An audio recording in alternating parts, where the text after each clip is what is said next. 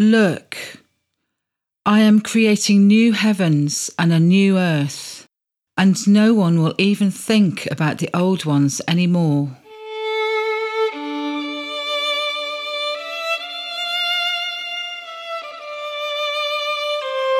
Then I saw a new heaven and a new earth, for the old heaven and the old earth had disappeared.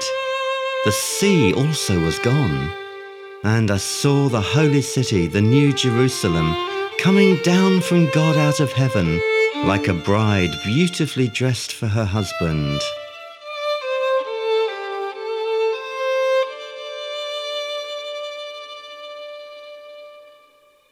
I heard a loud shout from the throne saying, "Look, God's home is now among his people.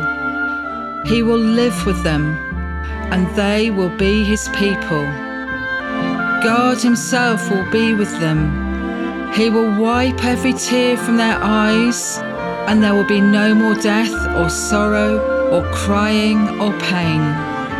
All those things are gone forever." And the one sitting on the throne said, "Look, I am making everything new. Write this down, for what I tell you is trustworthy and true."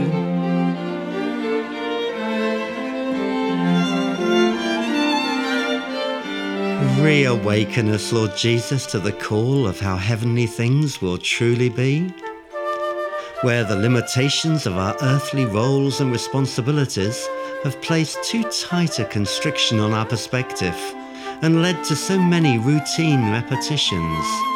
We choose now to eagerly consider the heavenly rewards you spoke so much about, and to anticipate the epiphany of our Lord.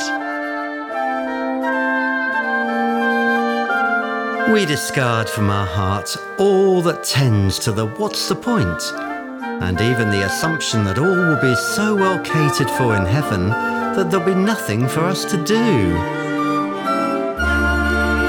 Expand in our mind the Narnian cry of further up and further in, for even in heaven you have so much more in store for us.